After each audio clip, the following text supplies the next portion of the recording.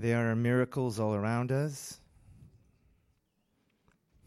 You know, just because you don't see a miracle doesn't mean that a miracle is not happening.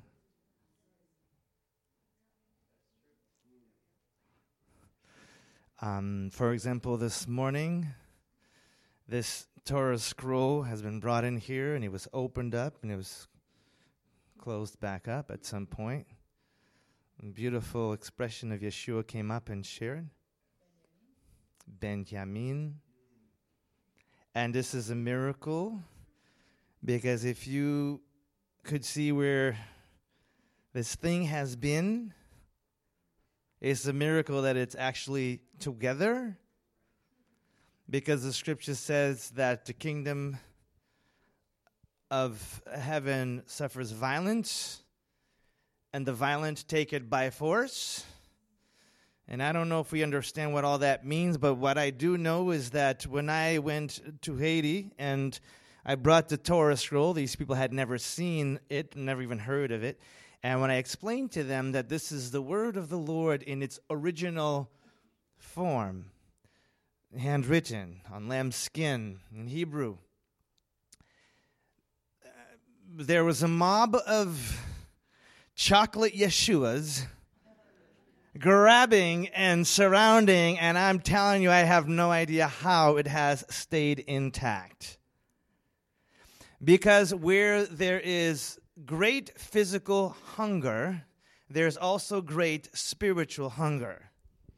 And so when you see a season and a time when this nation no longer has food, do not think that God is displeased with this nation. God just wants this nation to hunger after Him.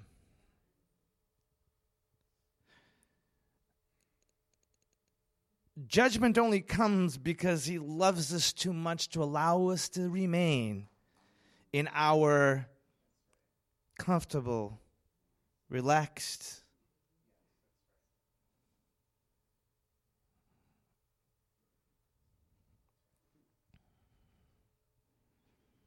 hallelujah.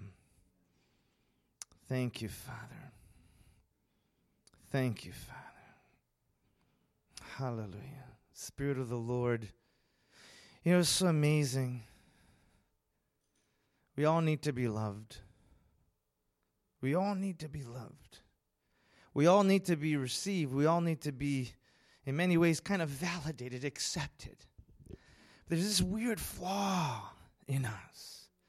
Because the moment someone looks at you and says, wow, that was so amazing, you're so beautiful. Oh, no, not me. You just feel so uncomfortable when someone is blessing you. Like we want it when it comes.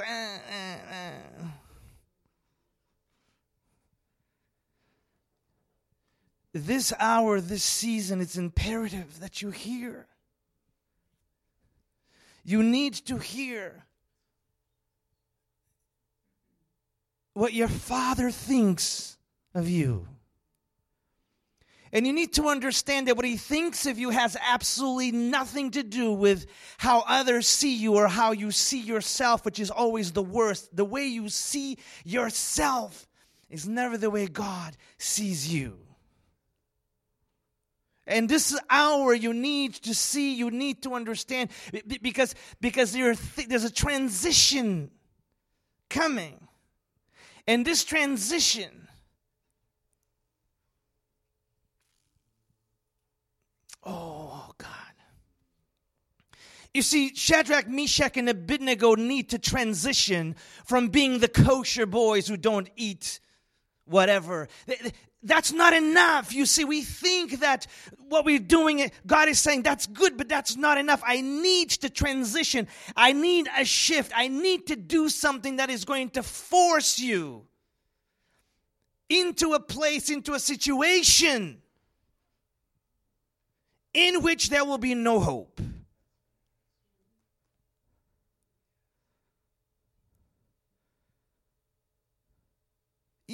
I know you don't eat the king's food, and it's a great thing, and you're healthy, and I got it, and you pray to the God of Israel. Great, great, great. But I am not satisfied with that. I got to bring you to a place where everything you've done is for nothing,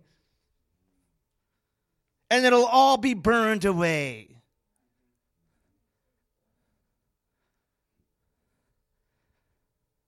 It's like Abraham, yes, Isaac, the son of the promise, but you got to go up to the mountain to kill it.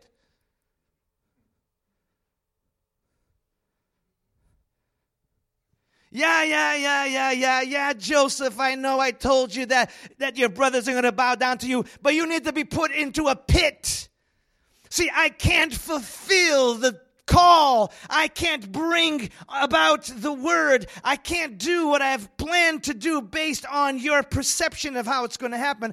I have to place you in a position where, according to you, my promise has completely disappeared. And when it has disappeared, then I will make forth the promise as I had intended in the beginning, because my promise about your brothers bowing down to you was not just what you saw. My promise was to give you a revelation of who I am towards my own people. And it is to save more than your brothers. It's to save a nation. It's to save peoples around this nation. What I have in store is greater than you understand.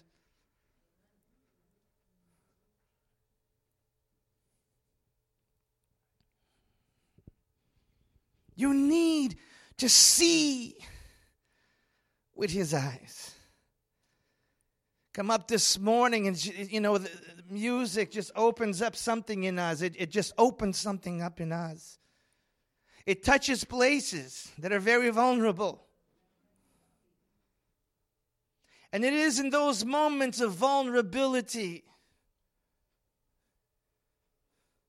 that something is conceived. Oh, you can kiss the girl. You can say all kinds of nice things to the girl. You can give her earrings. You can do all kinds of beautiful things to the Lord. But it ain't until that music is playing, the candles are waving, and she begins to undress, where she becomes so vulnerable. And then she gets pregnant.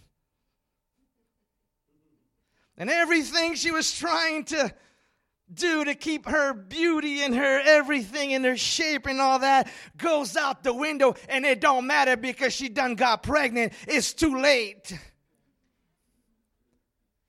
The Spirit of God is doing this at this hour. Mary may have been the first one who had that experience of being pregnant by God, but she ain't the only one.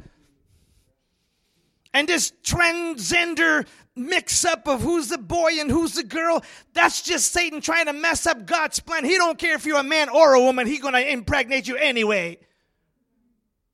If you're a daughter, he sees you as a son. If you're a son, he sees you as the bride. There ain't nothing new under the sun. And it is imperative that you begin to see as he sees. See as he sees. Oh, Lord, you're beautiful. Yeah, we can sing that. But he doesn't want us to miss how the song is really, really, really heard in the heavenlies. How beautiful you are. There's something in my spirit just resonating which has to do with the silence of God. We want God to talk. We want God to move. We want revival. We want. And we don't understand that's the greatest thing God does oftentimes is in his silence. When he's saying nothing, when he's doing nothing. And I have to share this today because today is an hour of shadows. Today is a day of silence because at this very moment in the windows of time, The disciples are not dancing and praising the Lord because God is fulfilling his plan that he promised through the prophets long ago. They're not jumping. You know why? Because on this day, the King of glory, the hope of Israel, the Redeemer, the light of the world has died, and there is no hope. Oh, we can look back at the story because we already see what's after it. But for our brothers and sisters who were there at this moment, they did not see what we now know. Ask yourself, why? Why would Peter deny the Lord? That doesn't make any sense. He ain't no wimp. When he saw the soldiers and the mob coming to get him, what did he do? He took out a sword without fear, and he was looking to lob off someone's head. Thank goodness to that young servant, he moved just in time, and his ear went flying out. This is not a man who is afraid. Why? Why? Moments later, people are saying, you knew him. I know you. I've seen him. He says, I don't know. I do not know him. Then we begin to swear using words to prove that he has nothing to do with the Galilean. Why? How does this happen? How does this happen? Well, what is he? Losing his mind? Dude, you just pulled out a sword. You're ready to kill. Why are you denying him?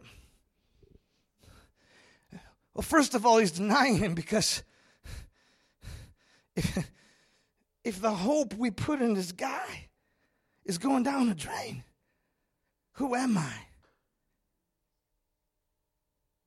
You see, when you see the king low, you're low. You have no strength. It's like what Moses said, if you don't go with us, I can't go. We can't go. If you're not going, how can I go? But that's what we see, and that may have been the reason why Peter did what he did. But God is doing something, and he's doing it without words. Because something needs to happen to Peter.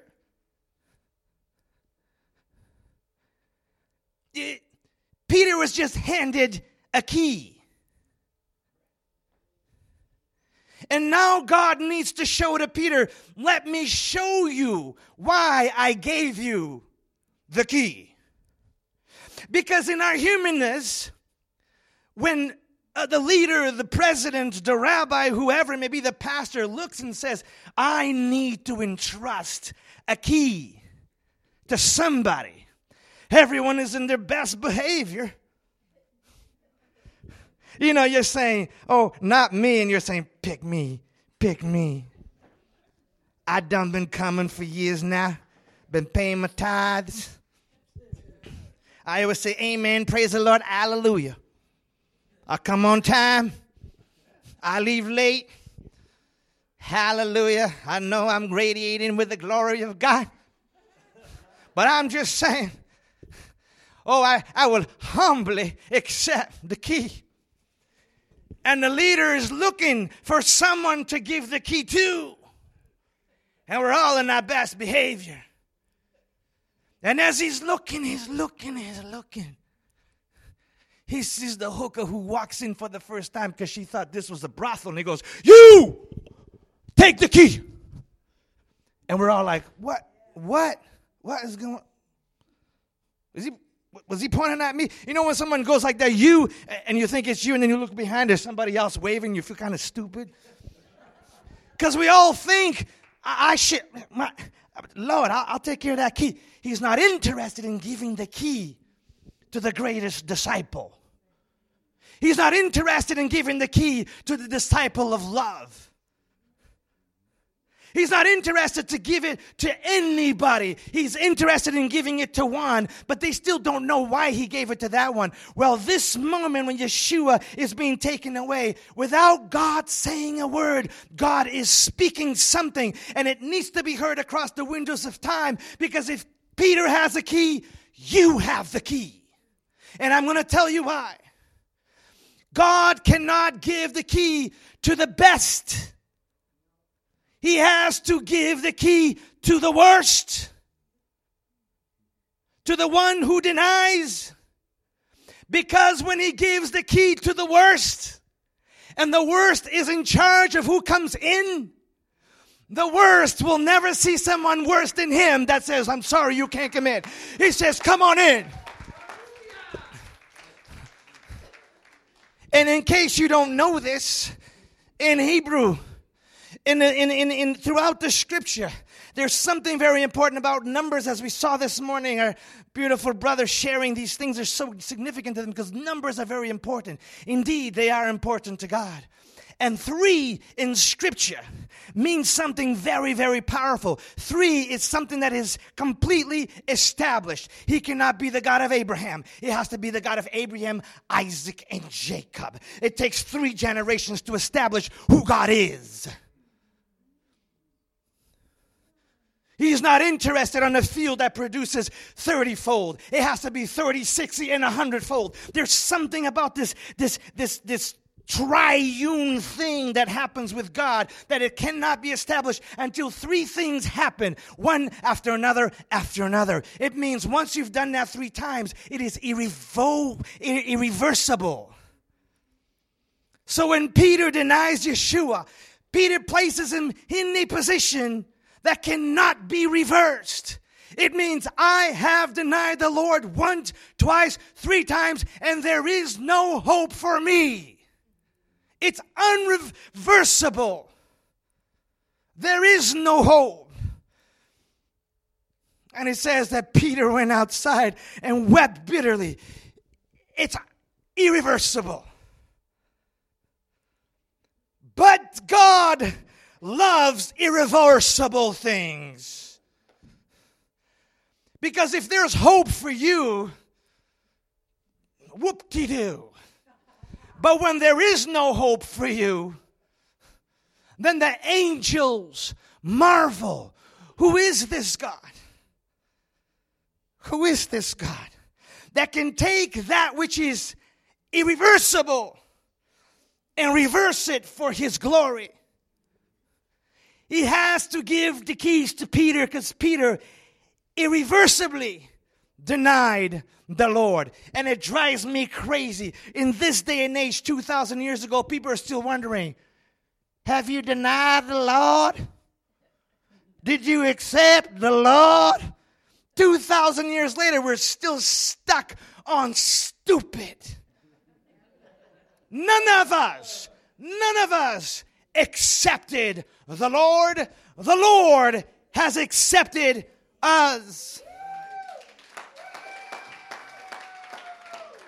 We're still stuck trying to figure out, do you believe once saved, always saved? Come on, somebody. Hallelujah. Give me, and everyone's like, I don't know. I don't know. Oh, you don't know because you think your salvation is based on your ability to keep on keeping on. You're saved because the Savior is grabbing a hold of you. So the answer is, I don't know the answer to the question, but you better ask the one who's holding on to me. I ain't holding on to myself. He's holding on to me. If he is weak enough to let me go, then I'll go into hell and praise him there. But wherever I am, he is. So how can I not be? If I am not, then he is not. And he is. Oh. God moving with revelation without speaking a word. It is greatly important for you to understand how your Father moves. How your Father moves. How your Father moves.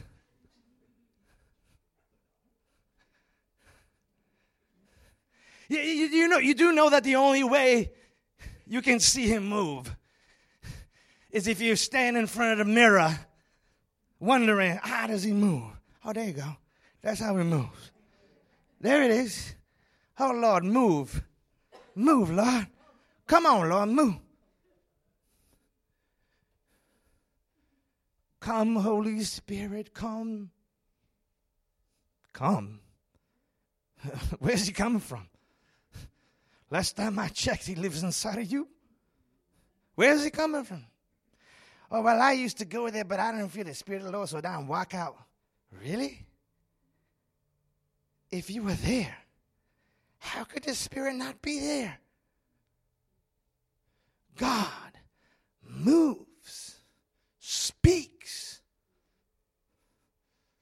without you seeing a single thing, without you hearing a single word. And I just want to bring you back at this moment to just spend some time with the disciples, with the ones who loved the King of Glory, who saw him taken down. Because you need to see how God moves and what he's doing and what he's saying when he's saying nothing. This is important because an hour is coming, and the Lord says a time is coming when people will go to and fro looking for the word and they will not find it. Do not be the people looking for the word. Awaken to the reality that the word is in you, and that's why you will not find it, because you cannot find that which you already are. On that day, they will say, he's in the desert. He's in the city. Do not go. Why not? Because how could he be in a desert and a city when he lives in you? You're only looking for the one when he is the one in you. And this morning you need to see the things that God is saying. He gives the key to the worst. To the worst. So that the least may come in.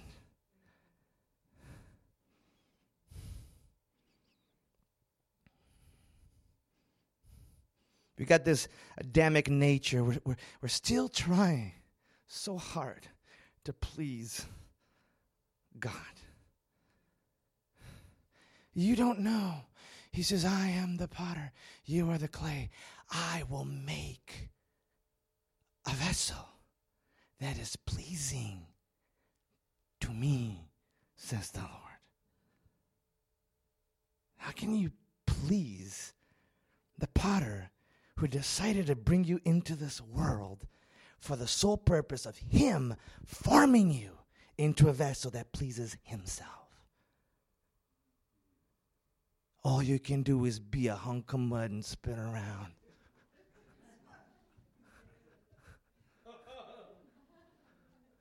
And he's going to push you and squeeze you and stick his thumbs inside of you and water you and dry you. And when it's not working very well, he'll crumble you up and start all over again.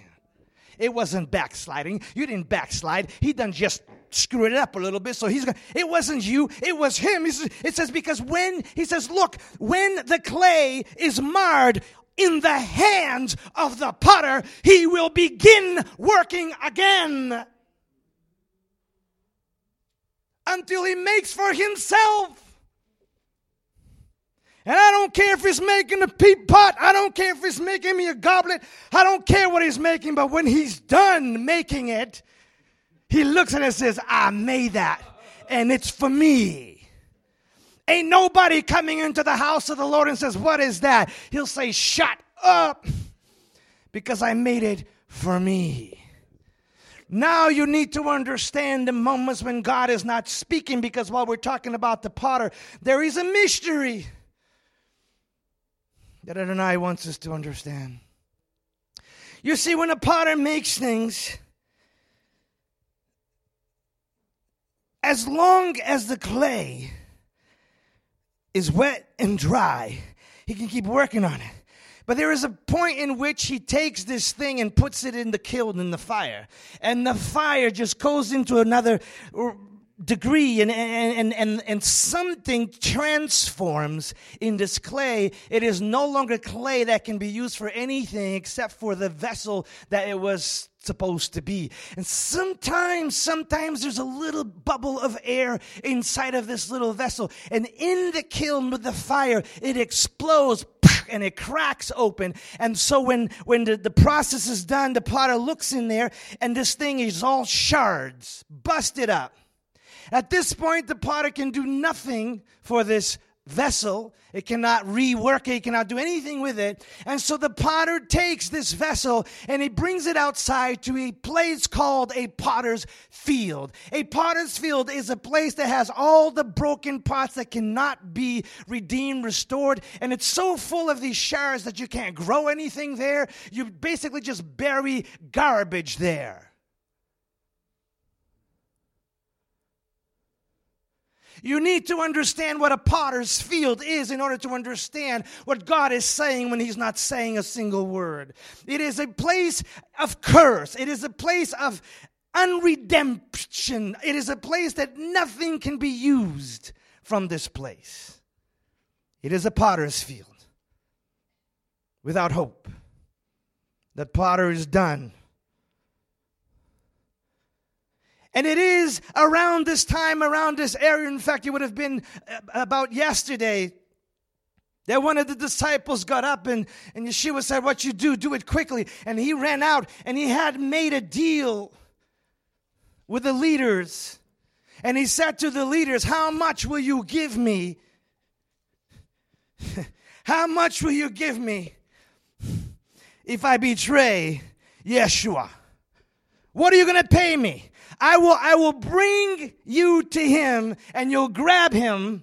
What will you pay me? And it's amazing because even men who have a wicked heart, they cannot run away from what is written in the Torah, and they're speaking prophecies without knowing what is going on. And they thought amongst themselves and says, you know what, we'll give you 30 pieces of silver. They have no idea what they're saying. You see, in the Torah it says, if you have a slave and your neighbor's bull gores him to death and rips him into 1,000,000 pieces, the owner of the bull has to pay 30 silver coins for the price of the slave. See, they didn't understand Yeshua came as a slave. He was the slave. They couldn't give him more or less than the price that the Torah says you have to pay for the slave that gets gorged to death. Yeshua was about to be gorged to death. And without knowing, they set the price according to the Torah for a slave that is destroyed by a bull.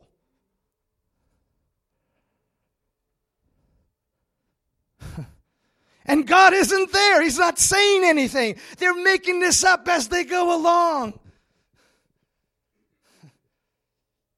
And Judas thinks, that sounds all right. You don't negotiate. He doesn't know why. 30 pieces of silver. God is not saying a single word.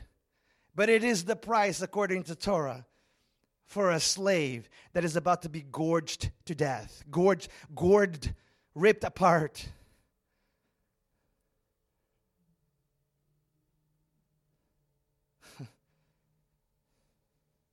And Judas, looking at the situation, seeing that Yeshua is not defending himself, seeing that what he did is going to bring death to the King of Kings and Lord of Lords.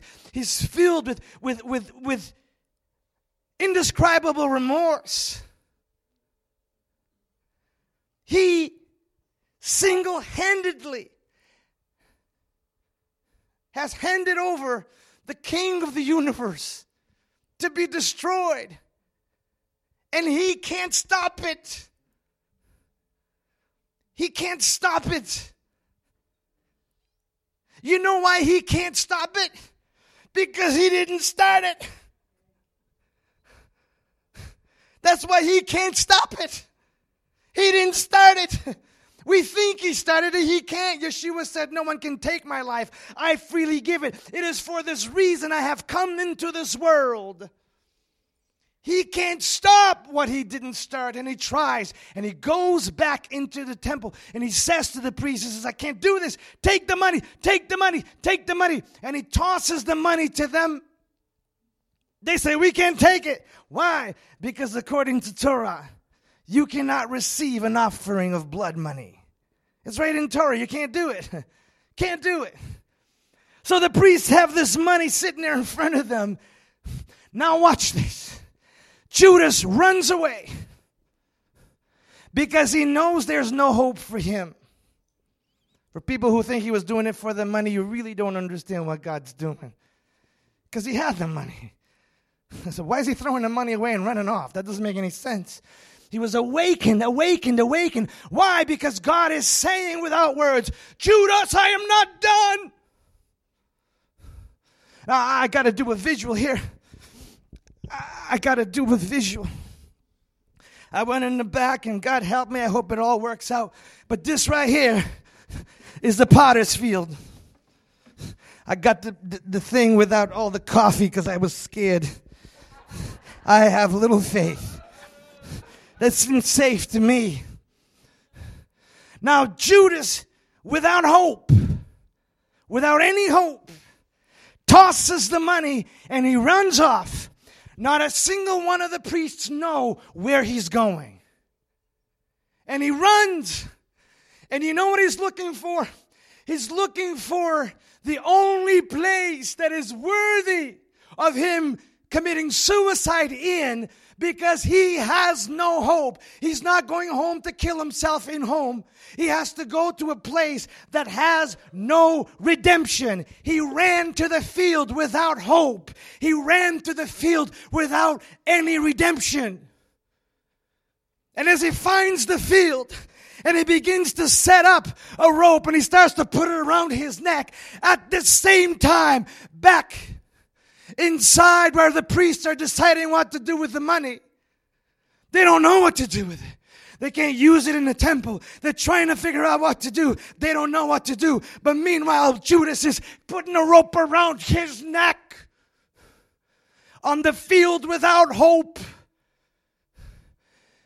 And as he tosses himself to be hung there on that tree without any knowledge, the priests in the temple say, let's buy the potter's field.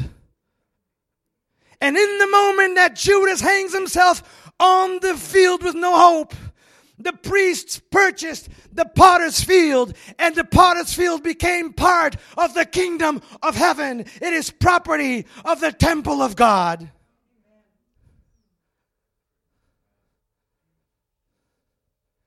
He's hanging and he's dying, and his insides open up, but his body landed on the field that was purchased by the Lord. And where did they get the money for that? The death of Jesus paid for the potter's field, because he wants us to know that he is the potter who is able to restore even that which can never be restored again.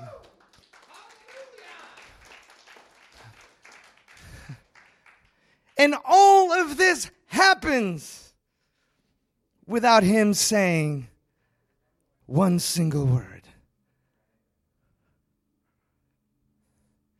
It's like God comes up to a bunch of messed up humans and takes and says, what are you going to do with it? And you could try to mess it up. And at the end of the day, everything you do will be turned for the glory of God. The silence of God. The silence of God. You know, some of us are like the broken shards on that field. And it's so bad. It don't matter how much you know God loves me, God loves me, God loves me, God loves me. You just can't get rid of those shattered moments of your life that are stuck on this stupid field. We try. We're forever trying to figure out a way to cover that. And God is saying, what are you trying to cover? That's my field now. With men, it's impossible. But with God, all things are possible. God's speaking. God's speaking without a single word. God is dead. What did he say? You have to hear what I'm saying. Okay, so, all right, yeah, God's not dead. I saw the movie. I get it. But go back 2,000 years ago today, and to you, he's gone. Ain't nobody saying, praise the Lord, wait till he resurrects. None of them saw that. In his time of darkness, the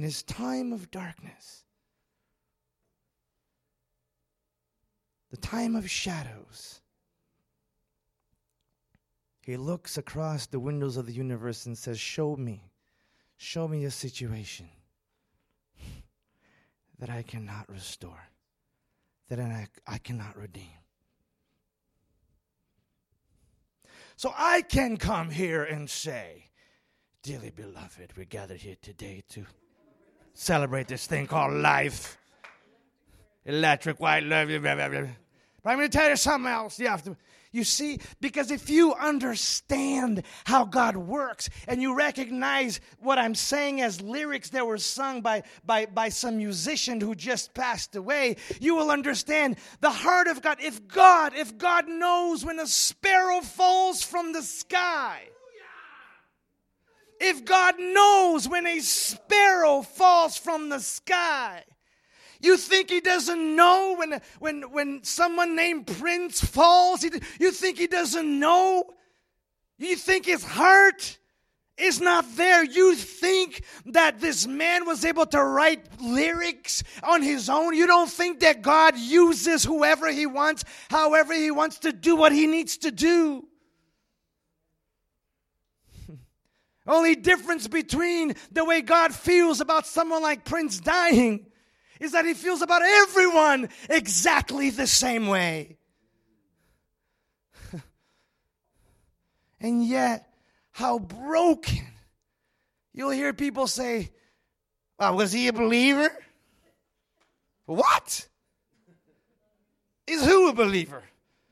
The Lord is a believer. And I rest in his belief. I rest in his ability. I rest in his ability to save me. When I see what he did when he was not even speaking to bring redemption to the potter's field.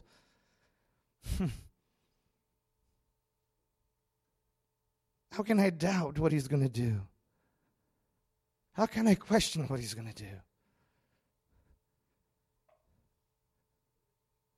And I have to bring it to the last moment of God's silence. It is tomorrow morning. I think people are either too devastated, too scared to come and check out what's going on. But there's a hooker. She ain't scared. God is so funny. He can't rely on Mary, Yeshua's mother, because she's way too distraught to come to see what happened. This is mom. Moms are like that. The disciples are all hiding. It's over. They're all trying to figure out where they're going to find a job. They're looking for Obamacare now. Because they're going to need it. They're going to need it. They're wondering who's going to be the next president. And they're hiding. But see, God needs somebody to come and see that you can't look for the living among the dead. So who does he use? He uses a woman who has had sex with so many men, has been slapped on the behind so many times. She is not ashamed or afraid of anything. So she comes because she's a hooker. She don't care. She ain't got nothing to prove to nobody. You see, sometimes you think someone is backsliding or living a bad life. No, they're not living any life. He is the potter. They are the clay. And he needs a hooker to come find out that you cannot find the living among the dead. He needs a thief to be on the cross to say, remember me. He needs people to be where he needs to put them so that the glory of God can come forth. He needs to have you blind from birth so that you can say, I once was blind, but now I see. And people say, who did this to you? And you can say, I don't know. I don't know his name. I don't know if he's got power. I don't know if he's from God. I don't know if he's from the devil. All I know is I once was blind, but now I see. So a hooker comes in and she sees the tomb. The stone has been rolled away. And it's amazing. She doesn't say, oh, Lord Jesus, I knew he would resurrect. No, because that is not her reality. She don't care where he is. She's going to just put him in her pocket, bring him home with her. She can put little flowers and wreaths around his head. She don't care he's dead. She just wants to hold on to him. She just wants to be near him. And she runs and she tells the disciple, they done moved him. They moved him. It's funny, she never looked in to see if they moved, but they moved him. And they come running, you know the story, they come running. Peter runs first. John passes him. John gets there, he won't go in. Peter goes in. They look inside, and they say, you know the story. You know, they see the wraps that were around the body, like tossed on the corner. And then they see the napkin or the wrap that was on his head, nice and folded, sitting right there. And I know, we know the revelation, you know, back then or now or whatever. I don't even know if someone made this up, but it sounds so good. You know, it says that, you know, when you go out and eat and you're sitting down and when you're done with your meal, you take your napkin and you just toss it. And that means means you're done. You ain't coming back. And then the servants come and clean up you've heard this, right? This is like old revelation, but I'm going to say it now. You know, so, and then what happens is if you're the Lord of the house and you eat and your food's still there, but you got to go to the bathroom, you're going to come back, you fold your napkin, see? Nice. And when you go to the bathroom, the servants don't mess up with the meal because they know you're coming back. See, oh, he's coming back because it's folding. This is a beautiful revelation. Again, I don't know if it's real, but it sounds so good. So we're going to go with it today. It's a Hebraic thing. I mean, I never read it anywhere, but it sounds good. Because there it was, folded. That means coming again. Jesus is coming again. That's what it means. And we're all dancing, but we're missing something. You see, that which was wrapped around his body was tossed to the side. But only that which was wrapped around his head was folded. If that revelation is real, what he's saying is, this ain't coming back. My head is returning, and it's going to look for a body. I need a body. Foxes have holes and birds have nests, but the Son of Man has no place to put his head. He ain't talking about a house or a bed. He's talking about a body, and he needs a body. While everybody's waiting for him to come, he's coming, yet he's already here. If you have ears to see and eyes to hear, just making sure you're awake. He's coming. And all this is happening in perfect silence without him saying a single word.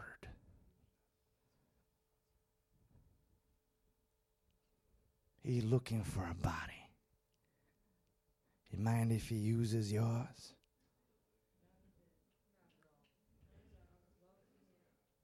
And if he's using your body,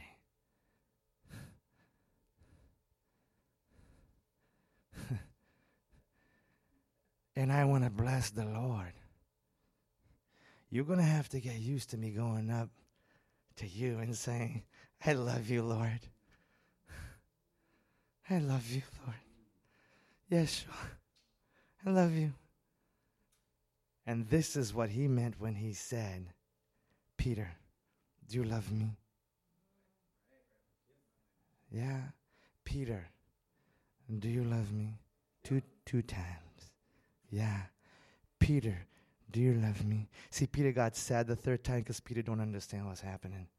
See, the Lord who is able to reverse that which is irreversible, transformed out of Peter's mouth, I love you, I love you, I love you, and undid, I don't know you, I don't know you, I don't know you.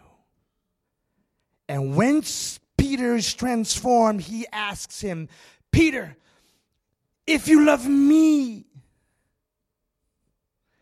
feed my lambs. And then he says, love one another as I have loved you. Back it up, Jesus. Back it up. I can handle to love one another because we can try.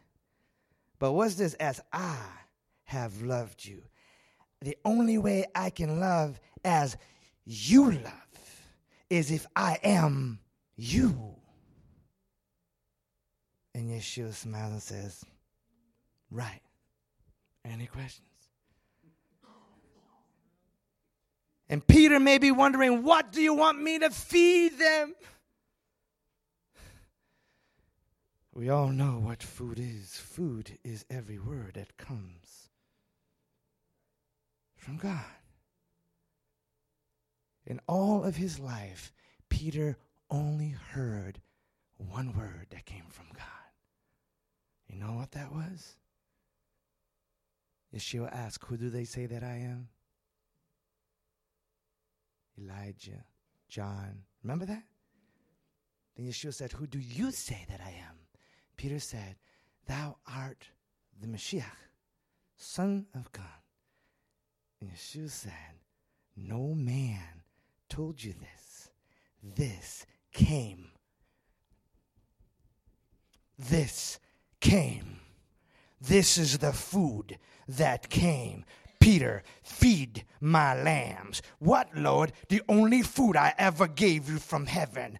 Anointed son, anointed son, anointed son is the only food he has to feed. The food that Peter has still coming forward this day. You are anointed son of God, anointed son, anointed son. The revelation of anointed sonship is the food that Peter had to give the least of all of the disciples. The one who has the key to the kingdom of heaven has one message for you, one meal. You are anointed son of God, anointed son of God. And why do we look, what, me? You done forgot he needed a head, he needed a body to stick his head on. So if he stick his head on you and I'm pointing at you saying anointed son, what do you think I'm talking to?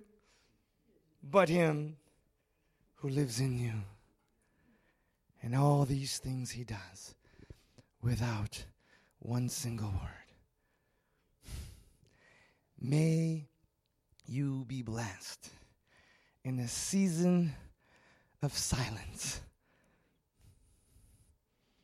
that you may see, that you may hear the voice of God as it comes forth through you. Amen and amen.